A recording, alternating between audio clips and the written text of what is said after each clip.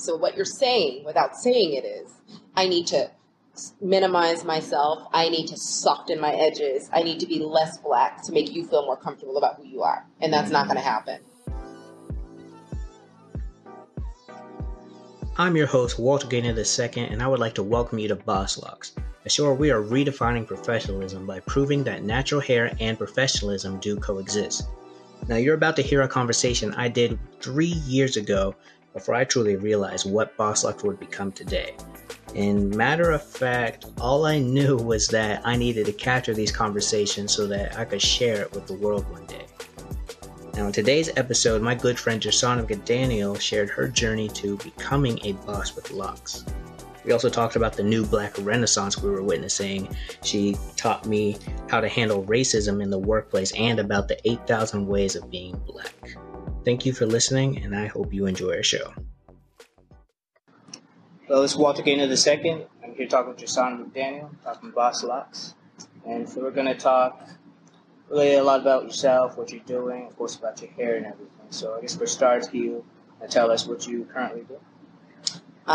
So should I be looking at you? Look at me at the camera instead of... Oh, I know. Okay, so I mostly work in the luxury retail sector as a makeup artist for a company out of New York. Yes. So most of my time is spent shifting between different accounts and stores, driving business, driving retail sales. I also do weddings here in Charleston. Charleston's the #2 wedding capital of the country. And so I have a business here in which I go in and apply makeup for the bride and mother of groom, the entire, whoever's getting done. So that's what I spend most of my time doing is makeup. How long have you been doing all of that? I've been doing makeup now for 19 years. 19 years. It's veteran status. Really long time. Yeah, I love it. Okay. So I guess doing makeup, of course, you have to present yourself in a certain way. Have you ever felt really that your hair is like maybe points against you, or do you have to really excel in other areas? So no, I've never felt that way. Perfect. And the reason is when I started doing makeup, I was in Atlanta. And Atlanta is like the Black Mecca of the country. So there are like, what I always say, there's 8,000 ways to be Black, you know? Oh, yeah. Everybody's wearing, there's just so much diversity, so much intraracial diversity. And so even in the luxury retail sector, that diversity is celebrated because our client is just as diverse. So I don't think I ever even had to think about it so much. I guess in a way it kind of helps promote you even. Yeah, also. Exactly. Yeah, you're different. So, you know, my hair, so when I started, so I've been natural for over 20 years, for sure. I'm trying to remember what my hair was like when I started doing makeup. I can't even remember what it was like when I started doing makeup. It could have had extensions. I could have had like a weave maybe even briefly. But I was always doing, if I did do like hair extensions or weave, it also was a reflection of like really natural hair, like really big hair with color in it, and there'd be braids at the front. Or, so you've always been attracted to natural hairstyle. Yeah, I mean, as soon as I could figure it out for myself, yeah, I definitely was attracted to natural hair. What do you mean by that, figure it out for yourself? So because I grew up getting a relaxer. Oh, yeah. So my mother wore her hair relaxed, and so I never really, it wasn't modeled for me, sort of this natural hair. But I was always digging into all kinds of things, in particular like high fashion. I was always into like fashion and looking at what a lot of people were doing. And so my, I think I stopped getting relaxer probably at 17. Oh, yeah? Yeah. And like I said, I would get extensions, but I wasn't putting like chemicals. I can't remember the last time I had a relaxer. Do you remember you stopped relaxing at 17? Do you remember some of your earliest memories, like walking around in public with like, your hair, natural hair? So no, because I was, I had my hair braided a lot. So I had it braided extensions. And then I got my first weave probably at 18 and probably did that for like 2 years. And then that was the end of that. But, So braided extensions, were really acceptable anyways for the length. Now, I did go through the, fiending for long hair kind of phase. Yeah. Because I came up in Atlanta at a time when it was during, it was when you started seeing, Tyra Banks was, the number one model, Naomi Campbell, and you started seeing, Outkast was big, Puffy and Biggie were big. Their videos had these women with this long hair. And so Foxy Brown, these rappers, everybody had this long hair, right? Right. So I definitely was fiending for length for a minute. I definitely went through that phase, but it really lasted for about 2 years. And that was about it. Just because I was always into, making. So I always wanted to, do different things with myself anyways. I was always that way. Was that kind of push yourself or just see what happens if you try something new? Yeah, I just was, into, just doing different things with myself. So here's what I'll say. I do remember being in Atlanta. When I first moved there, I went to a fashion college. And I remember wearing my natural hair cornrowed. And it was my natural hair, which was shorter, probably, maybe to here. So I wore cornrows natural, and I loved it. It was short cornrows, but I absolutely loved it. I was also young, and I'd wear strapless dress with these cornrows. It was just a lot of fun, just experimenting with, being completely natural. Mm-hmm. So then, to actually go into dreadlocks, was it just kind of a natural transition on what's next, or? So, I never really wanted locks. Oh, really? I wasn't fiending for them, in other words. I was really good with, my entire, hair story and experience with just, I liked trying a lot of things. And then I did know at some point, though, while hair can be, for Black women in particular, I think it can be,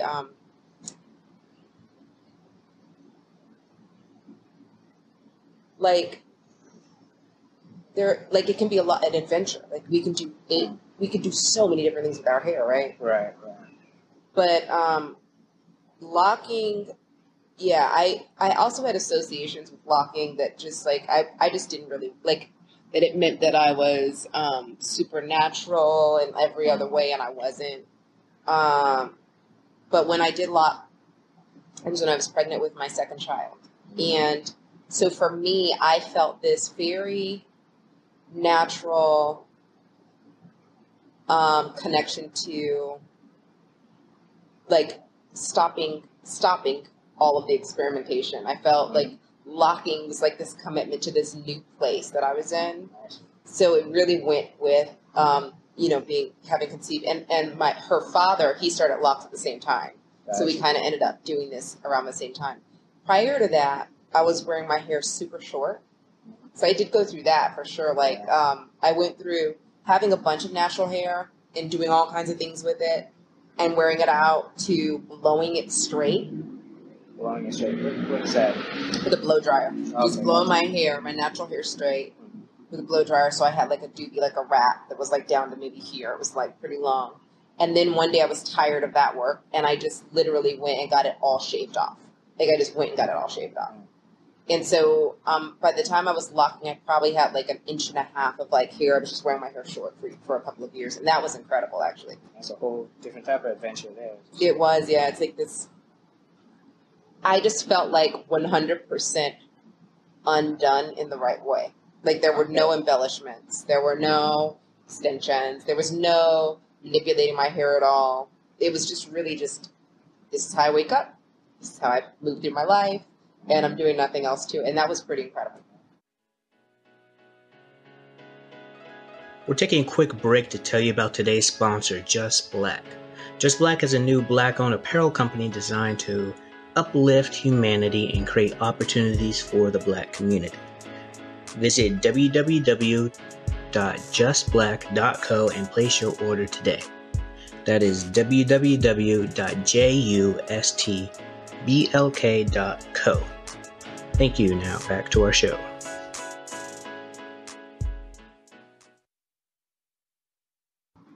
So there's it's still about it's there's nothing wrong with it because like I will straighten, like even with what I have here going on, like it's probably like down to here when I take it out. If I straighten it, I'm going to straighten it and I'm going to curl it and it's going to be, you know, beveled. I like texture. I don't want my hair necessarily to be completely straight because I don't want to get rid of that texture, that coarse looking texture. But, you know, they're all about the California blowout, you know, which is the hair and the hair that's ironed straight. Right. And so even if it's your hair, it's natural because it's healthier for it, but it's still like you're not wearing weave, or if you are, you can't tell. Right. You know? And so what happens with that, and this is what I found, if I can speak to it, is like when I was on public transportation in Atlanta, I wrapped my head because I was young and I was pretty. I mean, I don't mean to say that in a weird way, but I was 18, 19, 20, and I had this long hair. And on public transportation, every single man of every background would catcall me and harass me, right? You know, honking the horn, stopping by, making comments, asking for my number. And so I started wrapping my head and found that, like, it just kept people, it just pushed them away. What do you think that is? Well, because I represented a particular type of fantasy, right? And that's the black woman that has really long hair. And that was during the time of, like, the video girl. Like I said, and we call her a video hoe. Like, it was like this, you know, the strip clubs are big in Atlanta. It's a huge industry where everyone looks like a model. But that might be, that the model bit is the long hair, right? And they're these beautiful women. So they represent. Kind of got rid of that. Yeah, it created a barrier, a protective barrier for me until I got to where I got to, and then I like unwrapped my hair. But just the hair alone played into sort of fantasies of certain like depictions of black women, right? As more ideal, right? Like you see it in pornography. Like there's a certain woman, there's a certain look, and so it appealed to the fantasies of a lot of men, and it made me very vulnerable. At a time when I didn't have as much talk back. You know, like I'll clap back now more, you know, but it's not even going to happen as much as I'm 40. It's different. But when you're 20 and you're young and you sort of represent that fantasy and men think they can have all kind of access to you, it was just problematic in a lot of ways. But it gave women a certain amount of power, too.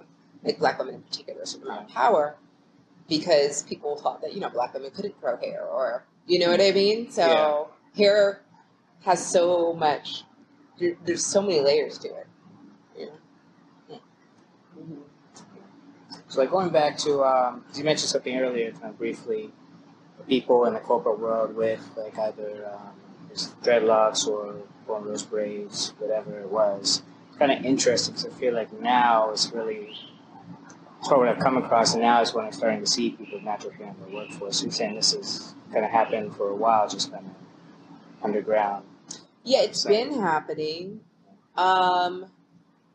So why we see more of it is because when you see someone doing it and you recognize it's okay, then people do things that they didn't think they could do, right? So we're like, people are like paving the way by being natural in these spaces. Like, let's say, even like with my company, walking in as a trainer to a store to train someone, and they're like, oh, she wears her hair natural. Well, that may inspire them to think, oh, I can do the same thing. If she works for this company, I can do the same thing. So you have that. But you also have, so I think I like to call it, when I was thinking about the questions earlier, clapping back, like talking back.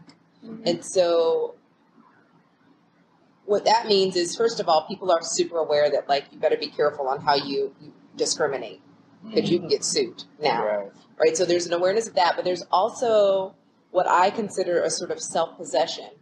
Meaning, when people have the audacity to do these things and walk into spaces where they have a certain amount of power, if they're challenged, they can clap back. You know, they can talk back to that person. They can. So if someone were to ask me anything about, and it happens, I mean, I get awkward questions all the time, in particular because I work in primarily white institutions. So when you're working in primarily white spaces, white people tend to think they can ask you whatever they want. Because you're at work. And sometimes they can because you're at work. You have to be very careful about, like, how you check them. But when you're dealing with mostly white people, like, for me, what I found is I just got really audacious. Like, I would just be, like, a bit cynical. But I would just, like, say to them, yeah, what? I mean, did you not think that black people could grow hair? Like, say stuff like that to them. And they're just like, Yeah, throw it right back to them. And then they're like, and I was just kind of like, I just have no problem doing those kinds of things. And so I think that,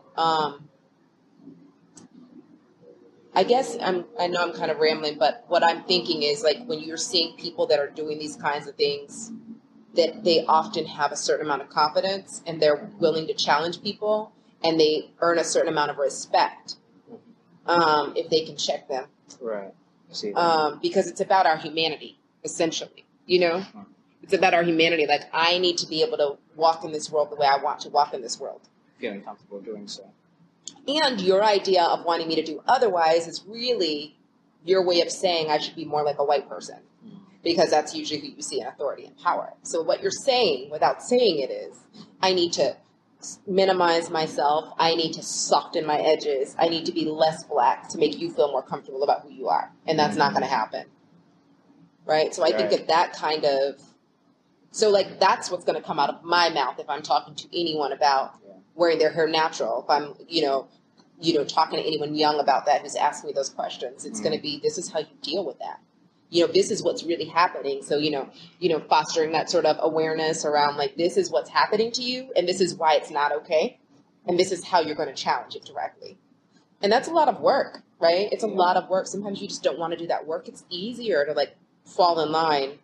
But if it somehow disrupts your sense of who you really want to be in the world and how you want to feel about yourself, like this idea of, like, playing into performing respectability, softening your edges, minimizing yourself in size, just so you're better liked, well, that's not all right, because you're absorbing all of this and you're not, achieving authenticity, right, which we all deserve as a part of being human.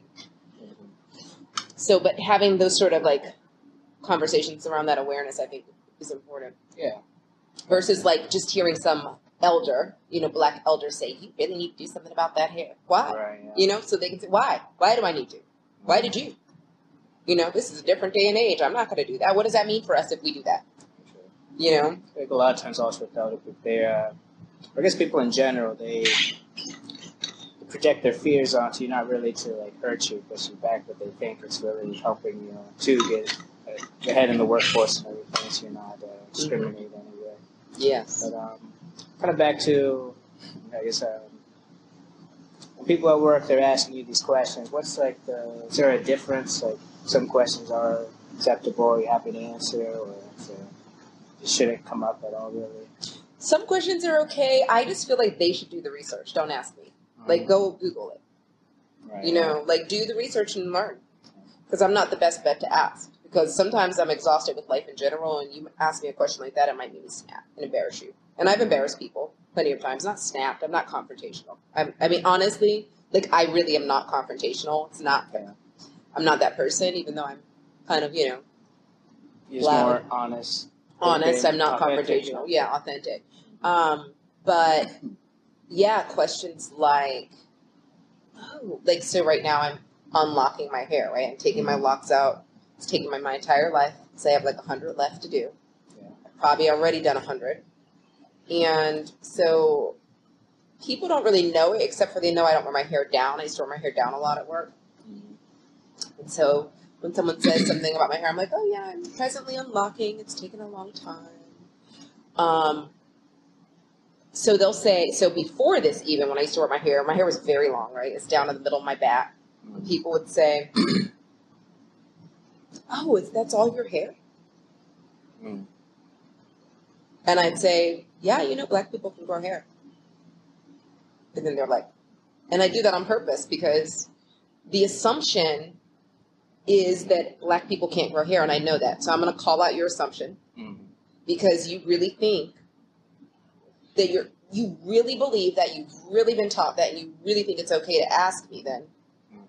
Just ask me if that's all my hair, which is not okay. Now, I'll let you know if it isn't. I'll say, oh, no, I've had extensions. But, I'm like, yeah, it's like 12 years of growth, or 11 years of whatever. And just the look on their face. It's very intentional. I want them to feel that. I want them to feel embarrassed. So it's how you feel really about their questions. Like, odd. Right. And to think that I'm obligated to educate you on my hair. Right, yeah. Like, that's the other thing. Like, it's like, I haven't asked you to talk to me about how it is that your family has 4 houses. You know what I mean? Like, it's just really, like, not okay. It's very personal. You can say, your hair's so beautiful, but I could not believe how many people, even people I'd known for years, like colleagues who didn't know that this was my all hair. Your hair? Oh. And so, for me, it's a reflection of how we have to know everything about white people. We always have. We've known everything about, because it's their world. We've known how to be in their world. We know what they eat. We know what, their customs are, but they know nothing about us. But I'm not the best bet to ask, because that puts pressure on me already when I'm in a primarily white institution. And of course, what you say is they're going to remember that, and it's going to transfer over to everything else. It'll be transformative for them, too. It'll be transformative for them, because they'll think twice. And then I might, because I have compassion for people, then I might say, listen, I mean, I don't mean to put you there, but, like, seriously, if you want to know about my hair, you should go Google and learn. It's opposed to asking me in front of a bunch of people about my hair. Right. Or, now, can you wash it? So sometimes I'll do things like, I don't have to wash it at all if I don't want to. The thing about black hair, I'll say the thing about black hair is it gets drier where, you have to wash your hair all the time, or you'll be pouring oil and your hair won't move. Like, I'll do something like that. Very intentionally, again, like, not to be an asshole, right? But just to be like, just to explain, like, like, think about it. We're of different cultures, but I'm not asking you about how often you wash your hair. But even the fact that you're asking me if I wash my hair is really pointing to you're questioning whether I'm clean or not. Right? Like, there's a fear maybe around my hair, or you know some assumptions about what you've heard about people with locks in their hair, or comments like, I really like your locks much better than a lot of people who have those really big ones that, like, grow together, like your locks. Like, I like how small they are and the way they move, and I can see in your scalp it's very clean. Like, it's very different. Like, even that is a bit offensive to me, because the compliment comes from, again, you have this idea that people that wear their locks freeform are dirty. Right. And that's just, I've had white men who I've dated or who have been close to friends, who say, oh my God, your hair smells so amazing. Will just want to, like, put their face in it. That's kind of, it's not that weird, because I know they do smell amazing, and I would take really good care of it, and because of the element of, like, the attraction thing, it might have been okay. But it's just very interesting, the curiosity around sort of national hair. Sorry. Oh, no, it's good. Okay, well, helps me kind of think, too. Kind of brings to light some things, because there's one thing in my life, people always say you can't get a job and everything, but you do have lunch, you really have to act a certain way and everything. So some things are kind of blind to me, I guess, because I just kind of trained myself a certain way. But now I kind of started this project and thinking, well, it's not bad to have lots, and I do know people who do have them. I obviously can't get a job, so right. Yeah, so now I'm learning to be more, I guess, not necessarily comfortable, but comfortable being open about it and everything. So and talking about it. Yeah, I think that, like, so when I say about talking back and clapping back, understand that some of that comes with the fact that my age, but also that I have established a certain amount of respect in the industry, right? And so when you perform well, and you do your job well, then it makes it even more like it's fuckery when someone's like, well, but your hair. And you're like, what do you mean? I shut it down here. Like, what are you talking about? Right. Like, so it's also about, so, I mean, clapping back comes with a certain amount of, like, when you know you have a particular amount of respect because you do your job well, right? You know that you're competent. Then it becomes about physical appearance. Like, we got a problem, right? We got a problem. So I think that that's all process, too, though. Yeah. I think. It's not like first day on the job, someone asks you to just go off on them. It's more so. Right. Know yourself, know where you are, your position in life. Have you seen,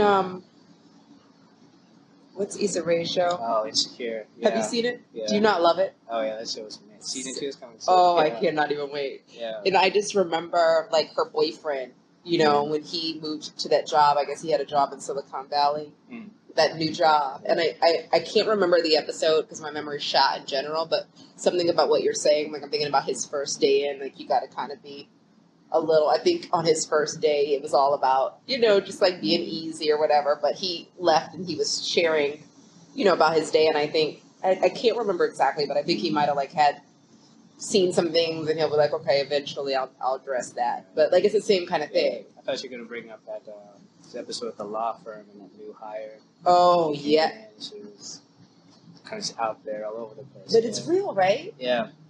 And the idea that like, and I think this brings up a good point, because it's also this idea that like, don't come up in here like that. You're going to make us look bad. Like this idea that because of oppression, people tend to want to compare us, right? In particularly in primarily white institutions, they want to compare us. They want, well, she's more this way than, you know, she's really loud, you know. But the girl was well liked, you know. She was well liked, but old girl was like, you know, upset about it. Like, you've been here making us look like this, because she had played well into respectability. The other one, right? The other sister came in there being authentic, and it worked in her favor. Right. And so this idea that like we have to be the same is also problematic, right? We all need to act the same. It's oppressive, basically. That's true. Yeah. But we take it on. These are internalized ideas we have, right? We take this on, and it's very unconscious almost. Just like the way she was doing that happens everywhere. You know, let me tell you about how things go here. Right. You know, so you can do, you know, it happens everywhere. Right. I guess how do you know, like, kind of which path is for you? I guess it's a process, I think. There's no way to know until, you know, I think that most anything that you can know has to be experiential for it to lean anywhere towards authenticity. Like, I think if you can read anything you want and follow those rules, and whether it makes you feel real or whole, you know, or empowers your life in any way, shape, or form is a whole other thing. You can read something. This is how innovation happens, right? You read these things and you're like, nah. Not for me. Nah, son. It's not it. And I think it's very much the same way with that. You know, you kind of have to have the experience. And you know how it feels. And that's like me with the hair thing. Knowing that I don't like the way this feels. You know, I don't like the way this feels. This does not feel right. You know, I'm shifting, you know, this way, and then I'm having to fend off this, and then I feel like crap, and I, you know, guilty, and, you know, whatever. Extreme, because I'm extreme in general, but, you know, my description of it. But hopefully you know what I mean. Oh, yeah. Yeah. Coming back to, like, he's racial insecure, then also the movie Get Out and everything. I feel like there's more and more, I guess, or centered around Black people, culture, and showing the difference in things. How do you I'm loving it. Unfolding? I'm really excited about it. What I loved most about Get Out, honestly. So there's a producer here, the one that I want you to meet, Travis Pearson. Just saw him. Isaiah and I went to go see the Tupac movie 2 nights ago, and Travis had set up, it was an early screening at the Terrace, and there was a panel discussion also afterwards. What he does, he does really cool things like that. Which is super progressive for Charleston, of course. Yeah. But he filmed, he put together a film called America Street that Isaiah and I also saw at Terrace a couple years ago for the film festival, the Charleston Film Festival. And Get Out puts me in the mind of that. And this is what I would say. I remember what I got from America Street is there were all of these people. It was actually sponsored by the Cooper School. No. Collegiate. The Collegiate, there's a private school out here, Charleston Collegiate. They sponsored this film and the screening, and so there were a lot of white people in the room. But this film was inner city, was North Charleston, the Height. It was in these neighborhoods. It was in the studio with beats and breaks. It was all Black. It was in the home. It was in grandma's home with her plastic on the couch and, you know, sitting with her grandson talking and catching up. It was so everything that a lot of black folks just know. We just know these things, but these white people didn't, which I was just tickled by the whole time. I was like, yes, bring them into the house, because black people go into their homes to clean. They go into their homes to, they don't go into these homes in the height, And so what he did really effectively, I said, the way he shot it also, it was like Get Out. Get Out was the only other film I saw shot like American Street, where the camera was so tight that you saw every trickle of sweat, every bead of sweat on the face. You saw, I said, you brought me so close to the characters I could smell their breaths. Okay, now because I love black men, I already know what that's like. I know what their skin feels like. I know what their mouths are like. I know, all of this, but a lot of people don't. Right. And Get Out did the same thing effectively. When they shot the brother in the chair, when he was bound and you saw his teeth and you saw the tears and you saw the sweat and you saw it all. And I think that was just so brilliant because the viewer couldn't leave the room. And Right. you will have to humanize this person. You will have to see that the same exact things that you feel are what they feel, because they are human and wonderful and lovely. And they are black and male. Right. So the skin texture, it was just brilliant. And so I'm really excited about what we're seeing now with, like I was watching Chewing Gum last night. We've got Insecure. We've got Queen Sugar. We've got It's Atlanta. Atlanta. Oh my gosh. Yes, I was so like, yes, because it was the Atlanta, So we have all of these wonderful reflections of the 8,000 ways to be black. And people have a choice as to whether they engage with whether they engage with what we're putting out there. But I'm telling you, so many of us are celebrating because we're finding ourselves in it. We're seeing ourselves on the screen unapologetically, which is life-saving. It is literally life-saving, I think. Like I said, I'm 40, so for me, I'm just like, I've been doing a lot of this work anyways, with my degree, just like learning all this stuff, but especially for like the teenagers and the young adults, like I'm just like so happy because it's life-saving. It is life-saving to see yourself. It is the way we know that we deserve power and respect. The same power and respect that other people have, we are worthy of.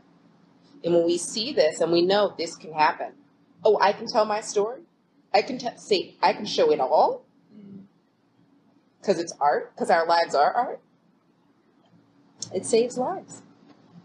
It saves lives. It gives people permission to be their authentic, true selves. Like I had posted the other day on Facebook, like there was this great think piece on Insecure and Chewing Gum on like the weird as fuck black girl, and I'm like, that's me. I'm weird as hell. Like Right. like this.